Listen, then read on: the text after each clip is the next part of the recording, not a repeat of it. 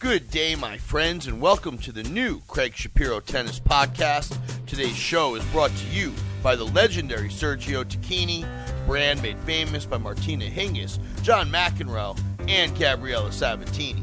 Check them out at sergiotacchini.com and use the code Craig30 in all caps to receive 30% off of your order. Today's guest was born and raised in northern Michigan, and alongside his ambidextrous serving brother Luke, won the 1993 French Open. From then on, became center court mainstays. Their carbonated personalities and blood, sweat, and tears style cemented them as fan favorites. He has remained prolific in tennis, first as a TV personality, and is the longtime coach of World Team Tennis's Washington Castles.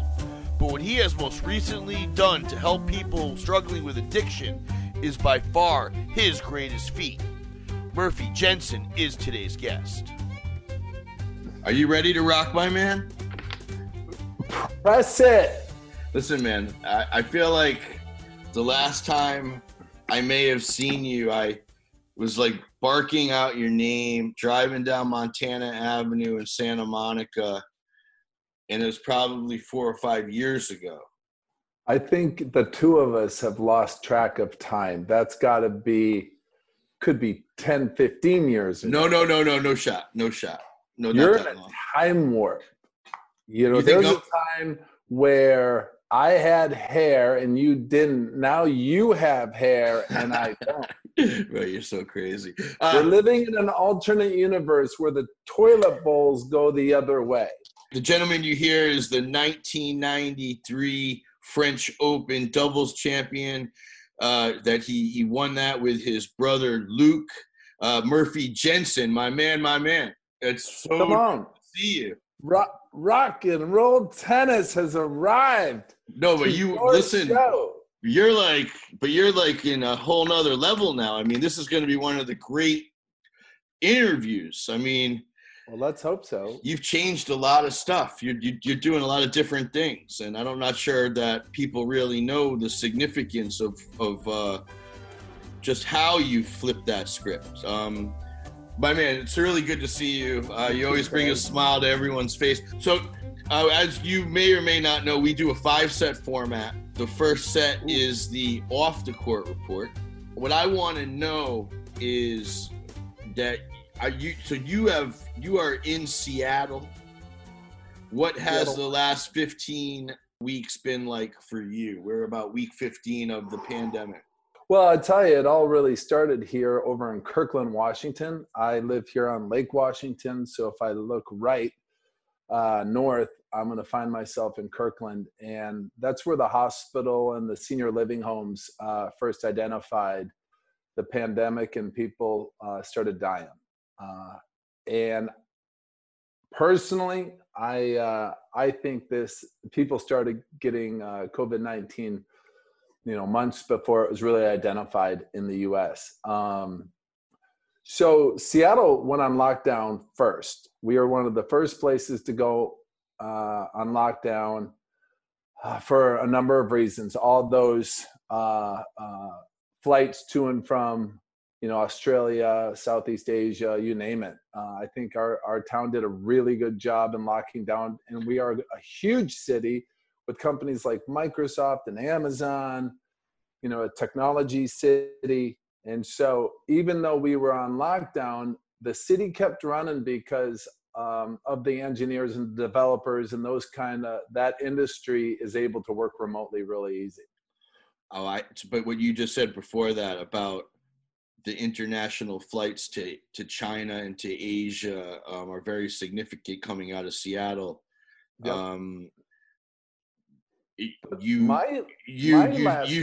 So you think that they were more sensitive to shutting everything down in terms of social distancing and locking things down pretty aggressively?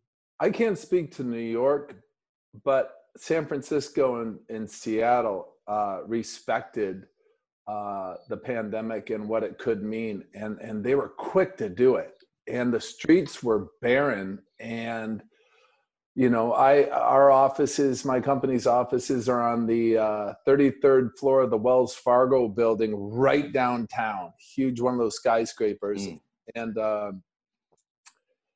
I think, if I remember correctly, it was detected that one of the floors had, COVID-19. Someone had been on it that was infected. Yeah. And so luckily we had already started work from home prior to that. Have you gotten any exercise? Are you doing any barbecues? Are you seeing any people? Are you just locked in at home? You have a young child, I believe, as well. Yeah, I have a 20-year-old son who is going to be a junior at Seattle University. He's on the tennis team. And it's great that he grew up in Southern California and as well as Florida down at the IMG Academy. And so to have him so close to here is just a treat. But when school shut down and he went back to Florida and to hang with his mom, and I also have a 2.5-year-old, that's what keeps me busy. I'm chasing a 2.5-year-old and he's boogieing down to Panda. And we're watching all these kids' movies, up and down to the beach, to the house, to the beach, to the house. We're playing with Tonka trucks. I've gotten really into walking. And if you want to know my tennis exercise, the wall is my friend. My wall is a place that I clear my head and I get right with without sounding too weird, the rhythm of the universe. If I'm out in front on the wall, I'm usually out in front in life. But if I'm playing the late show, I'm not going to get the results with the wife, with the life, with business, with my baby as a human being. So I want to be out in front. So the wall clears my head.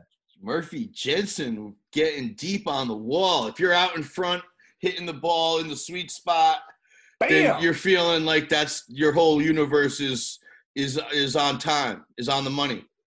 Yeah, I think for a tennis player, any tennis player, especially me, I fell in love with tennis on the wall. And I learned to measure my shots. I learned to measure what was appropriate behavior and wasn't appropriate behavior. And it's hard to beat the wall. It's just hard to beat it. It's always coming back.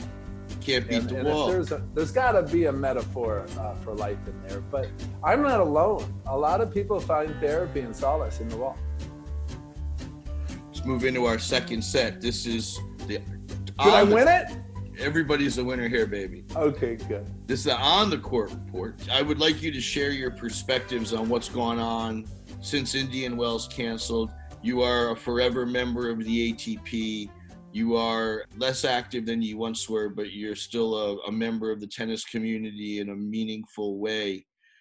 Indian Wells canceled, but really the last 2 weeks we've had the U.S. Open turn on. We've had Joker and Dimitrov all catch the virus. And I'd just like to I'd like you to share your perspectives on what's going on in pro tennis the last couple of weeks. Well, my perspective on what's going on in pro tennis is that nobody quite knows, tennis or non-tennis, how to navigate what's this virus, whether it's business, the country, the world. So if we break it down to the tennis world and how we get tennis up and running again, I think it's still a big question mark. My opinion on what happened in Europe and how we got Dimitrov and Djokovic now have been infected by the coronavirus. I don't know if that's the proper term. Yeah. They're obviously not alone. There are millions that have been infected by the coronavirus. And to think that we're going to play in front of stadiums is off the table for a little while, I think. It's hard to feel optimistic about even the stadium free tennis with people coming in from all over the world. Even like golf everything's getting, people seem to have it and people are getting it. Yeah, I think what happens between, just look at any human being's home. We have a nanny, and then I have a work partner that comes over on Tuesdays, and we're taking taking a calculated risk. There's going to be calculated risks that the tennis world is going to take. World team tennis, I think, is the hottest ticket in town right now because they'll have 200 hours of tennis over a 3-week period played from one location at the Broadmoor. They're going to be super respectful of distancing. They don't need umpires. They got the computer-generated line calling. It's going to be televised. I think what's super important is what happens between matches. Are you partying, going out, hitting the town, the clubs, socially? I think it's got to be really hard for the youngsters to admit these are super strong athletes. And I can tell you from my own experience at 24, I thought I was bulletproof. They trained to be bulletproof. They trained to be able to play D. Yeah. Cover that court and get one more ball back. And it's really easy. Our heads and our egos will think that this couldn't happen to me. Let's move into our third set. Woo! This is the portion of the show where we talk about your career. And you and Luke are Michigan players, man. And we have a mutual friend who I actually get to practice with from time to time, Amy Alcini. And she told me a lot about you guys. Where does your tennis really begin? Wow. I say this. We grew up on a Christmas tree farm in northern Michigan. And that's the stone truth. I remember probably one of my first memories is 3 or 4 years old, going out and cutting down our own Christmas tree. And people would come in and do the Christmas tree thing. So your parents are in the Christmas tree business? No, someone leased the land to build Christmas trees. So we were stealing Christmas trees at the age of 3, the Jensen brothers. But you guys lived in like northern Michigan. But you guys are from like near Grand Rapids? Well, 2 hours north of Grand Rapids is a town called Ludington, a little south of Traverse City. By middle school, we ended up needing to move to Grand Rapids for tennis opportunities. In Ludington, there were no indoor facilities. We built a tennis court in our backyard, but the introduction to tennis happened on a salmon stream. Dad rolls home from work. He was a school teacher, and he pulls out this net, and I go, "Dad, what's that?" He's tennis net, son. I go, "What are we doing with that?" He took that net, set it across the river to keep the salmon from going upstream so we could catch these things. Hence my love for fishing and salmon and stuff like that. So, oh, come on. So the first tennis net you saw was to block the salmon from going upstream? Hand to God. Oh, Hand to God. And we would run out there with nets and fishing rods and just. And hang on. And who's older, you or Luke? Luke is 2.5 years older. Okay. He just celebrated a birthday, June 18th, and we were in Alaska. But when did you guys start hitting balls? So our dad was the high school tennis coach. Oh, he was. He was the high school tennis coach, and the reason he played football for the New York Giants back in the days of Sam Huff and Y.A. Tittle and those fellas.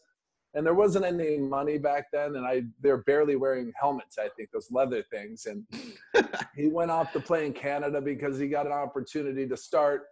And he was a great athlete. He met a guy from Arkansas who summered in this town. Now we had moved closer to town, near the lake, and people summered there, and they brought their tennis rackets. And this guy by the name of Buddy Williamson gave my dad a tennis lesson. And my dad, he gave him a racket. We built a court in our backyard. Literally, we cut the trees down. My brother and I, or my dad cut the trees down. We hauled the logs. And then we made a concrete tennis court, cut to, we just practiced. We just played all day, every day. And we had a wall. My dad was the high school tennis coach. I was literally tethered to the net while my dad would play. And we were pounded into the submission by the high school kids, and we were tough because these high school kids are the little Jensen kids. And the way my dad would make his lineup was he would have a 6 to 10 mile run. And whoever came in first played number 1 singles. Because nobody could play. He was teaching from scratch, and he would bring out Tennis Magazine, and we would take chalk on the court in our backyard, and we were all learning together. The whole city was learning tennis through my dad. First I gotta ask about Luke. What's the story behind the ambidextrous serving? Dad's madness was to have us play tennis for our footwork for football. We were always going to be football players, but tennis was going to be great cross-training for our football careers. In the 7th grade, by the time I'm 11, I'm playing nationals. By the time I'm 8, I play Mount Washington in the finals of the state championships, 10 and unders when I'm 8 at Kalamazoo Stowe Stadium center court. And this lady in the semis was screaming, cheering for my opponent, and I told this lady to drop dead. Turns out it's Todd Martin's mother. I mean, we had such a rich, strong group of kids like Amy Alcini or Amy Frazier. We had a ton of great players. So we go even further in. We went down to Grand Rapids because they had indoor facilities. The wall wasn't cutting it. Dad knew, being a pro athlete, that there was going to be a breaking point where he can only teach us so much from the magazines. So we moved in with Don Dickinson, who saw my brother throw with the left hand. He's playing right. I'm right-handed, play left. Luke's left-handed, plays right. And he saw Luke throw a football 60 yards, and he's like, holy cow, I wonder if he could serve both hands. So Luke just started developing that serve. So you guys basically started getting good from a young age. And like you said, there was a lot of good tennis players in Michigan. Ramblewood, that's where Don Dickinson, that's where you guys got really good though, huh? It was described to me like almost a Bowl of Terry situation. I don't know anything about this Don Dickinson and this Ramblewood, but you guys got really good there. Is that right? Yeah, so that's where we got our first taste of organized, high level. And Voluntaries obviously was the first alongside Hopman with those tennis academy type environments, but to do it in Michigan, and he came from a basketball background where my dad loved him, was that it was all about fitness. We might lose the match, but we're not going to lose because we weren't fit. And so Don Dickinson, basketball mentality, fit. We then transferred over. Don moved to Arizona with his academy. We moved over to the east side of town to East Grand Rapids, Michigan. Brian Marcus, who played on tour, who lost everyone, including Arthur Ashe and Stan Smith. Yeah. I got my Stan Smith shoes down here. And then we just kept getting better and better coaching, which eventually landed me personally in Mount Washington, living in the basement of our house in East Grand Rapids with Victor Amaya as our coach. Oh, really? Why was Big Back such a great coach for me? He's 6'8", lefty. I'm 6'4", lefty. He taught me the big man's game. And he coached Mal. He worked with everybody in Michigan, but he was now in my hometown across the street.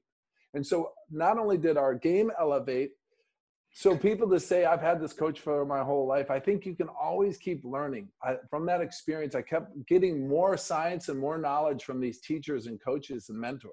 And Luke was the best junior in the world at some juncture. Singles and doubles in 84. Yeah, so what was it like to have a front row seat for that? Were you guys like competitive and would fight each other, and or was it more like the way we see? I always saw you guys always was so like pleasant, and so like in such good moods and things like that. But what was it like to have that front row seat for Luke in '84?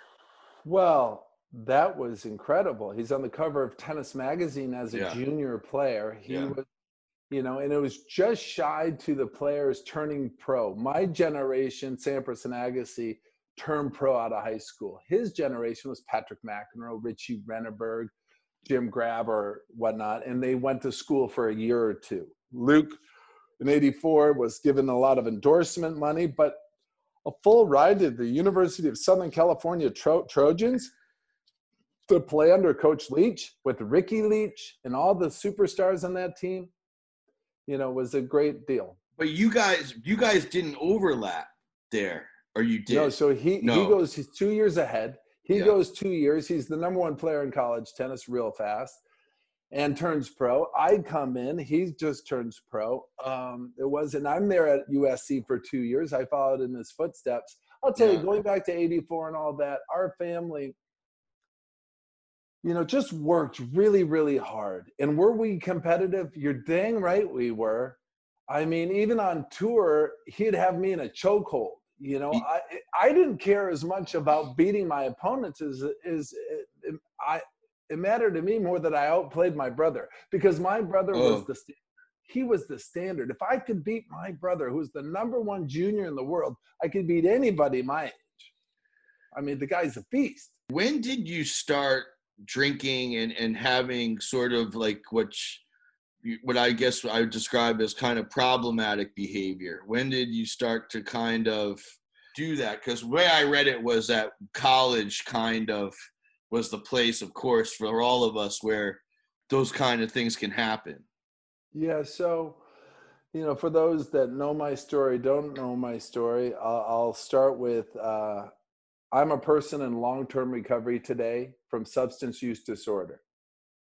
And in 1987 to 89, I went on to USC. My brother goes on to turn pro, and it's his first 2 years on the tour. And so here I was in Los Angeles, California, a million miles from Michigan, playing on a team that was undefeated, some crazy winning streak. The worst player on the team was on the Mexican Davis Cup team, Jorge Lozano, who's a top 50 player. Right? Yeah. And so I'm coming in. My brother played #1 or 2, or he and Ricky switched back and forth, Ricky Leach. And I'm playing 5 and 6.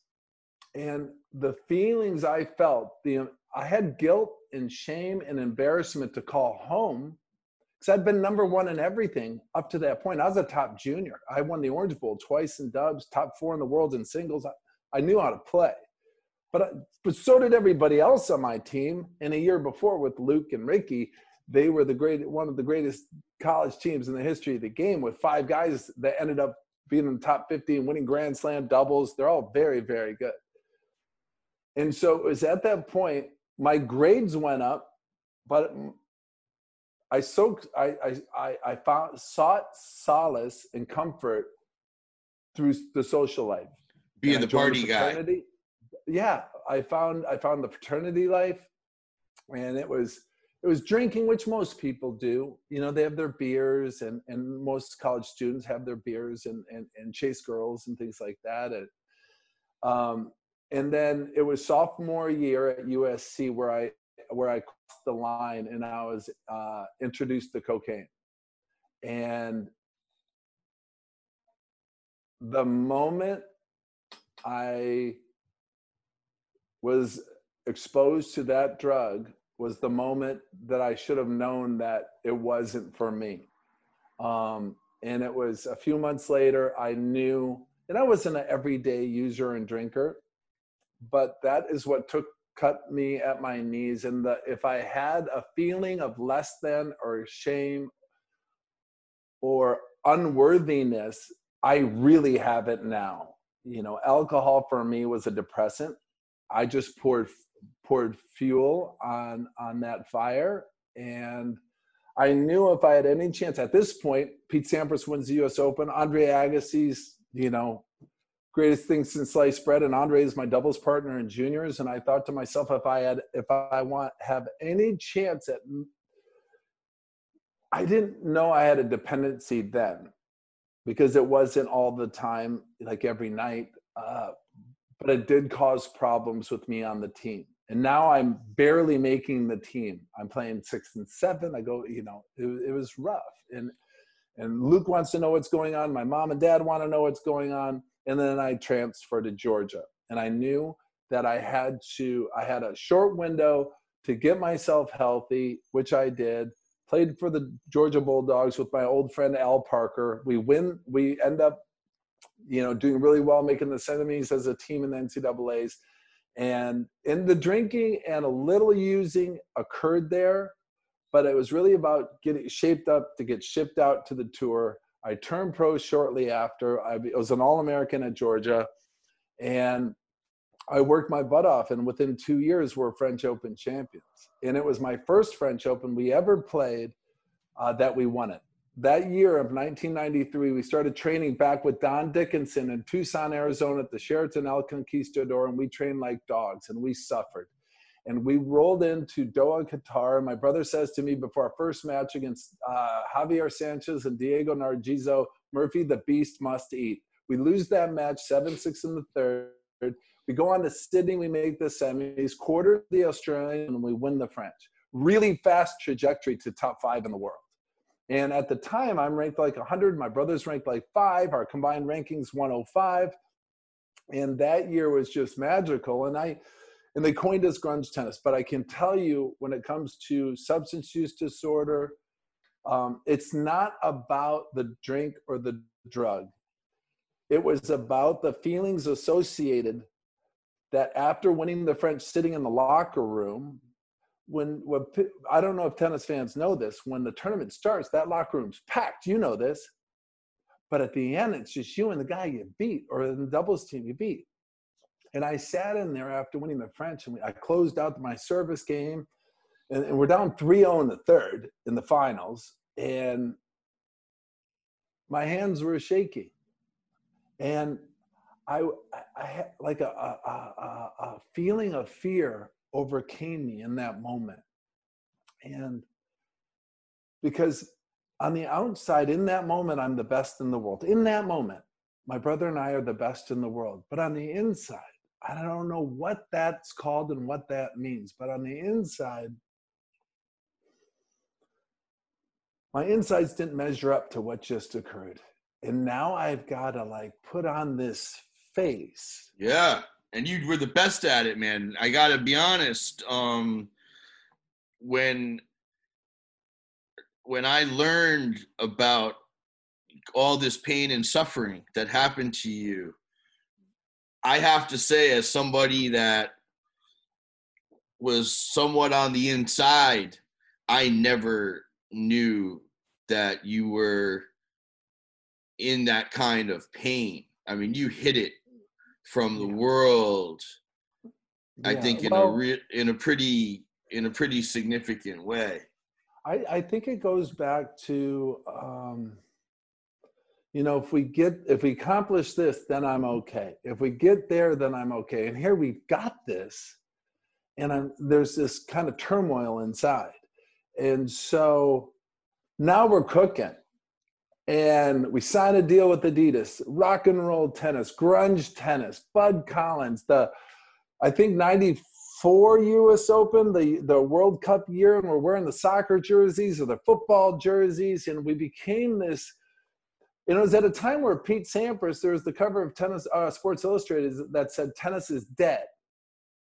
And we were these guys that were bananas from Northern Michigan that played high energy, that just fought like crazy. And now I got everything that I thought that I wanted in life. So little celebrity, little money, a little success. And I felt empty, yet at the same time, this train was moving at a speed I couldn't slow down. So what, you just started hitting the nightclubs, doing drinking, hitting the coke? Yeah, I got exposed to a hell of a lifestyle, number one. And number two, when I had time to myself, that's when I went off the rails. And so when I think about addiction, it's a disease of isolation. I would be standing on grandstand with the whole place going bananas, and then go back and Jensen Brothers, and I'd go back to the hotel room and be so alone, feel so alone, right? And so it was when drinking was one thing that led to, I didn't know, but I became addicted to cocaine the day I tried it. It is a terrible drug. It was for me. And I don't know anybody, not one person that says, man, that's a beauty. And what kept me going back to that was probably that first experience, me chasing that feeling of being checked out of the here and now. So cut to, starting to miss some events, not showing up for certain matches, Yeah, I read that you missed a match at Wimbledon. Did that happen? That'll be in the book. Yeah, well, I did miss a match at Wimbledon. I was out with James Brown, the godfather of soul, and Belinda Carlisle.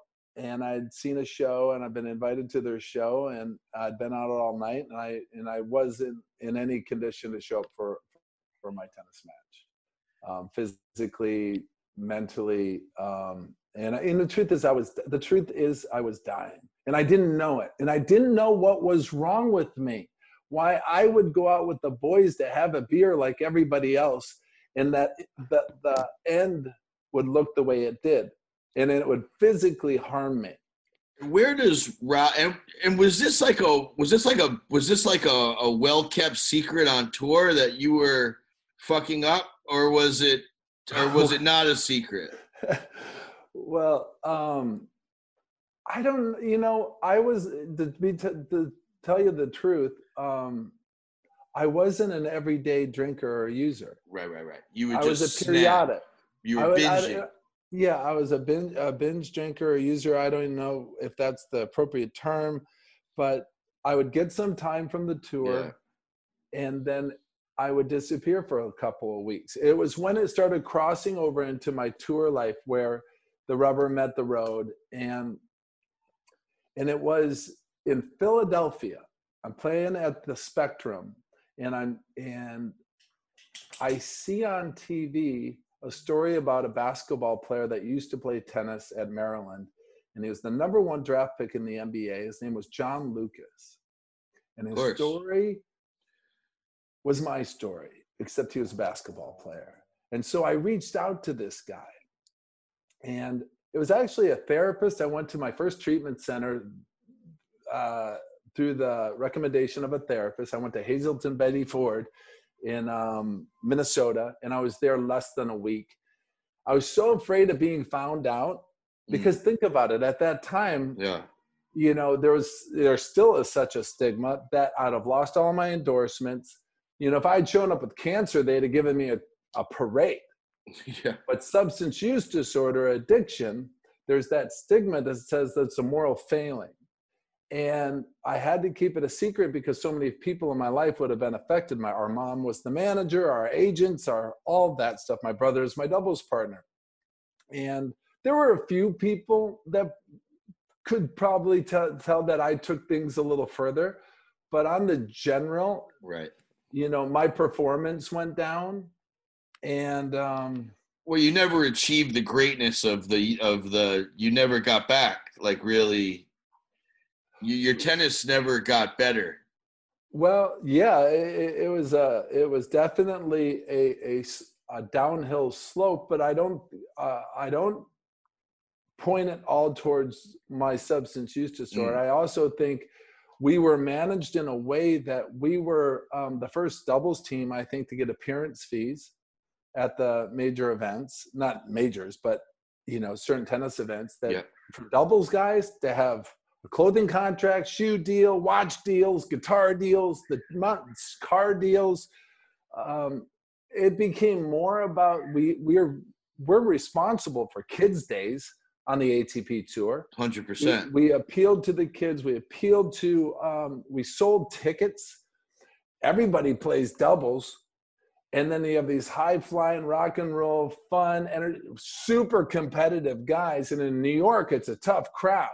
If you get New York to love you, the world's going to love you. And New York didn't care if we won or lost. They just like to see us bleed out there and suffer and put the hurt on somebody. And they love that. But I will be honest with you. It was when I crash landed in Los Angeles in 1999 with the birth of my first son, Billy, and I was in a hotel room.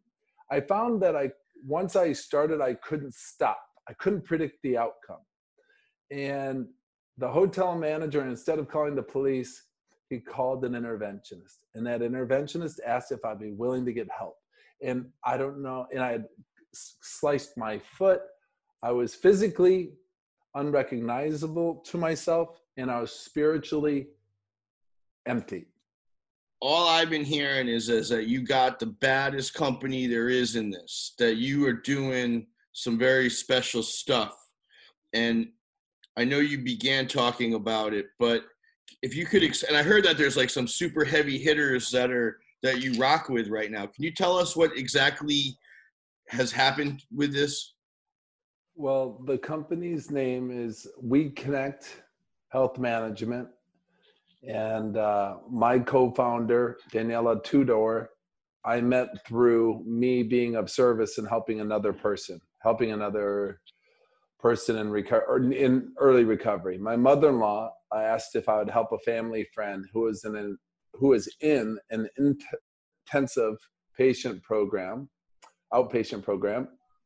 And I took him to a support group meeting, and he said that I needed to meet this gal who built systems engineering teams for companies like Microsoft. And we got together. She brought me a piece of fish, nice piece of salmon. She showed me my first wireframes, and she, while in treatment herself, was told that the relapse rate was 85%. And being someone from the tech space, she realized that two things as she journaled. What were the drivers of relapse, which is lack of connection? We connect to the key stakeholders in your recovery, and lack of accountability to a care plan. When she was discharged from a 28-day program, they handed her a piece of paper and it said, these are the 10 things you need to do for the rest of your life. Right. You're back out on the street within 30 days. So you got no shot. No shot. No shot. Accountability, no shot. Connection, and you're out there basically with untreated alcoholism or substance use disorder. And, it's really hard to walk in to that first 12-step meeting or support group meeting or therapy session and admit that you've got a problem, admit like I did that I was defeated, and surrender. And being an athlete, the word surrender or give up was not in my language. It was fight until the end. And against the disease of addiction, the stigma is that it's a moral failing, and family and everybody is affected. Every community in America since the opioid epidemic has been affected. And alcoholism goes back to the beginning of time. And we have so much more information and so much more data points. So Daniela's idea was to leverage technology. These phones are with us 24 hours a day. How can we build a framework that's going to support anybody's recovery? It could be eating disorders, alcohol use disorder, opioid use disorder, substance use disorder. So hang on. So you guys made an app. So it's a four-pronged, it's an end-to-end solution, starting with a patient-facing mobile application. It's in your phone, your care plan, digitized. And what it does is it has all the people that are going to support me in my recovery. It could be my sponsor, it could be my therapist, it could be my primary care physician. We've got the second prong is a data dashboard for those key stakeholders to see when Murphy's getting off track. And there's a risk score algorithm associated with it, so we can trend of 1,000 patients who's at most risk and why. If there's someone with 10,000 days in recovery and he missed a few support group meetings, his risk score isn't going to be as high as someone with 20 days in recovery and missing 3 or 4 meetings, right? And bro, you're doing incredibly meaningful work. Oh man, it's personal for me. I'm able to help people exactly like me. And you said rebuild their life, restore their sanity, And you said that hundreds of thousands of people are utilizing the program. Yeah, and then the third, the app, the dashboard, we have a peer services. Technology can support you, but it'll never replace human connection. And during COVID-19 and the internet, we're all doing our Zooms and our meetings over, but it will never replace me seeing you and giving you a chest bump that the Bryans took from the Jensen brothers and saying, "What's up, Craig? It's really great to see you. I love you, man." And so that's where the peer services are. They are actual people that can text message you onto the app and give you some suggestions and support along the way. And the last one is these virtual meetings, and over 200,000 people have attended in the past 60, 70 days. And I'm so proud. And I think, let me just say backtrack a little bit. My dad passed away maybe 8 years ago, and he was a member of Alcoholics Anonymous. And he got sober when I was like 8 or 10, which changed the trajectory of the life for my brother and I and our sisters, right? And when he passed away, I knew I saw a man could go to sleep safely, knowing that his son, Murphy, could take care of things. That I was showing up for my obligations, that I was, showing up for my responsibilities, and that I had, something had shifted, and it's taken a long time to get to this place. And I'll tell you what, Craig, I don't know, but we all know somebody. Why do they keep repeating that behavior? Why? And they have no more idea than you do. And it takes an entire community, family hostage, this disease. And at least it's now being labeled as a disease, as opposed to, Murphy's just a screw up. 100%. I'm so proud of the work that my team, our company is upwards to 70 employees to date after 6 years, and we're growing within health plans and health insurance companies as a benefit to the members, that they're going to get this added support and this tool. It's a digital therapeutic to help you stay on track. And it's really the most rewarding work of my life. No French Open trophy, no. I was going to say, Murphy Jensen, from Christmas tree chopping to tennis net, catching salmon, to the French Open. Yeah. To Robin Gibbons, to one of the most meaningful things I've heard about a pro tennis player ever doing. Well, bro, I gotta tell you, I don't know you as well as others, but I'm proud of you, man. That is unbelievable. I'm proud of you. Well, my phone, for anybody that listens to your great show, I get phone calls every week. There are two things I get. I get ex-players or ex-athletes asking me how I made the transition, because when the playing days are over, what do we do? How do I reinvent myself? Or that phone stops ringing for endorsement deals and exhibitions, and how did you do this? The answer I have for that is go out and help somebody. I started being of service, starting with the Tennis Channel. I got an opportunity. I had never hosted a show before. I went with the Castles. I was of service to Mark's team and his players. I wasn't coaching. They knew how to play. And I got a level of trust. And through that service, I was teachable again. It was like being a junior player. My ego was never my amigo, an active addiction. And so this process has humbled me and right-sized Murphy to be teachable and coachable. And then the second call I get is, whether it's from in any sport or any walk of life, I get the call that my brother's in trouble, my sister's on life support. That's real. That's real, Craig. And it's the big amigo's work. This isn't Murphy's work. This is all the big fella. And I know my dad's real proud of me. And that's what makes me feel good. I sleep well at night. Let's move into our fourth set. This is the 10-ball scramble. You got to focus in now. This is tennis. It's quick. There is no deep dive. I say it. It's word association. I say it. You say what comes in your mind. Oh. Your favorite tournament? Luke Jensen. French Open. French Open. Your favorite city? Paris. Your favorite court? Could be any court in the world. Whatever court you played great. Monte Carlo Center Court. Monte Carlo Center Court. Yeah. There's nothing like Monte Carlo Center Court. Pretty nice court. I'm a water guy. I like Pietrangeli.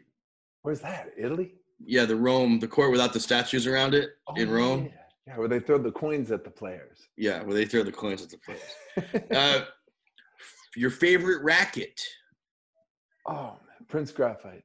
But I'm a Wilson guy. So the Fed, in today's modern, I won the French with the Graphite, but I've been a Fed guy since Fed. Picked up whatever the Fed racket. Grip size? 4 5/8. How you string your racket? Not tight and not super loose, in between, 50 pounds both ways, or 50-46. And I do the Fed. I do whatever Fed does. Think about it. If there's a problem with his weight, his balance, his strength, if there's a problem with my game, I can't blame it on the racket. He seems to make it operate. So on-court coaching. Not cool. No, I'm not a fan. Off-court coaching from the box, people yelling and screaming down from the box. I'm okay with that. Big entourage or lean and mean? Lean and mean.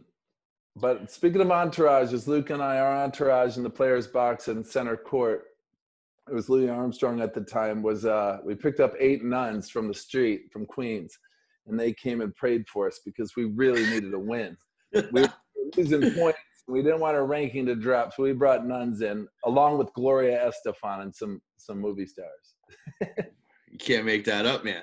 You just can't make that up. True story, actually. You can't make that up. Dear God, help me win this match. Murphy Jensen, your best win? My brother. He's my hero. Well, has always been and will always be. Your worst loss? Pete Sampras at the age of 13. I'm up 6-0 in the final set tiebreaker at the 12 and under World Championships, and I lost to this chump who went on to become a pretty good tennis player. Hang on a second. You were up 6-0 in the third set breaker. Where was this? In Costa de Casa, California, at Disneyland. And they had Vic Braden had a tournament there for all the young kids. Jared Palmer was there, Michael Chang, Jim Courier, Sampras, Agassi, me. I had a really good group of juniors in my crew. And I think it was the semis, and 6-0 in the third set breaker. And he was a year and a half younger than I was. So there's no reason I shouldn't have. I just choked. I just totally choked. And there were other worse losses. I had a 6-0, 5-1 lead at Stanford playing for USC that I blew it. And those folks that say, your losses are lessons to get better and learn. Not when you're up 6-0, 5-0, 40 love. That's a lesson to hang it up. Let's move into our fifth and final set. Woo! This is the king of the court. If you were the king of tennis and you could make a change in the sport with just a swing of the racket, no aggravation, what would it be? It's nice to be removed from the game a little bit like I am today, because I can have a different perspective. Yeah. From 10,000 feet in the rainy city of Seattle. I love, there's no reason why the tours shouldn't travel together. I think the alphabet soup of ITF, ATP, WTA, and all the different governing bodies gets in the way of progress for the game. I think if anything, from a business point of view, I think there needs to be more money put into the challengers on the way up to afford the travel to get to the show. The show is where the dough is. But, the same $50,000 challenger is paying $3,000 to the winner and $150 to the first round loser. $150 doesn't even get you a hotel room for a night today. So I think it's very difficult. I think we need more money in the lower the minors, for lack of a better term. The challengers, and future. You got to drop the money. You got to combine the tours. Raise the money for the lower tier tournaments, and bring. We hear that a lot. In order for the other thing, what about appearance fees? It seems like appearance fees have spun out of control, and they have killed the 250s. They killed the small tournaments. Well, the smaller tour events, you're saying. Yeah. Yes and no. A player like Novak and Roger, they're only going to play the tournaments they're going to play. They're going to play their Super Nines. That's what they're called. The Indian Wells, the Miamis, and the Romes. And they're going to play the Grand Slams and a handful of others.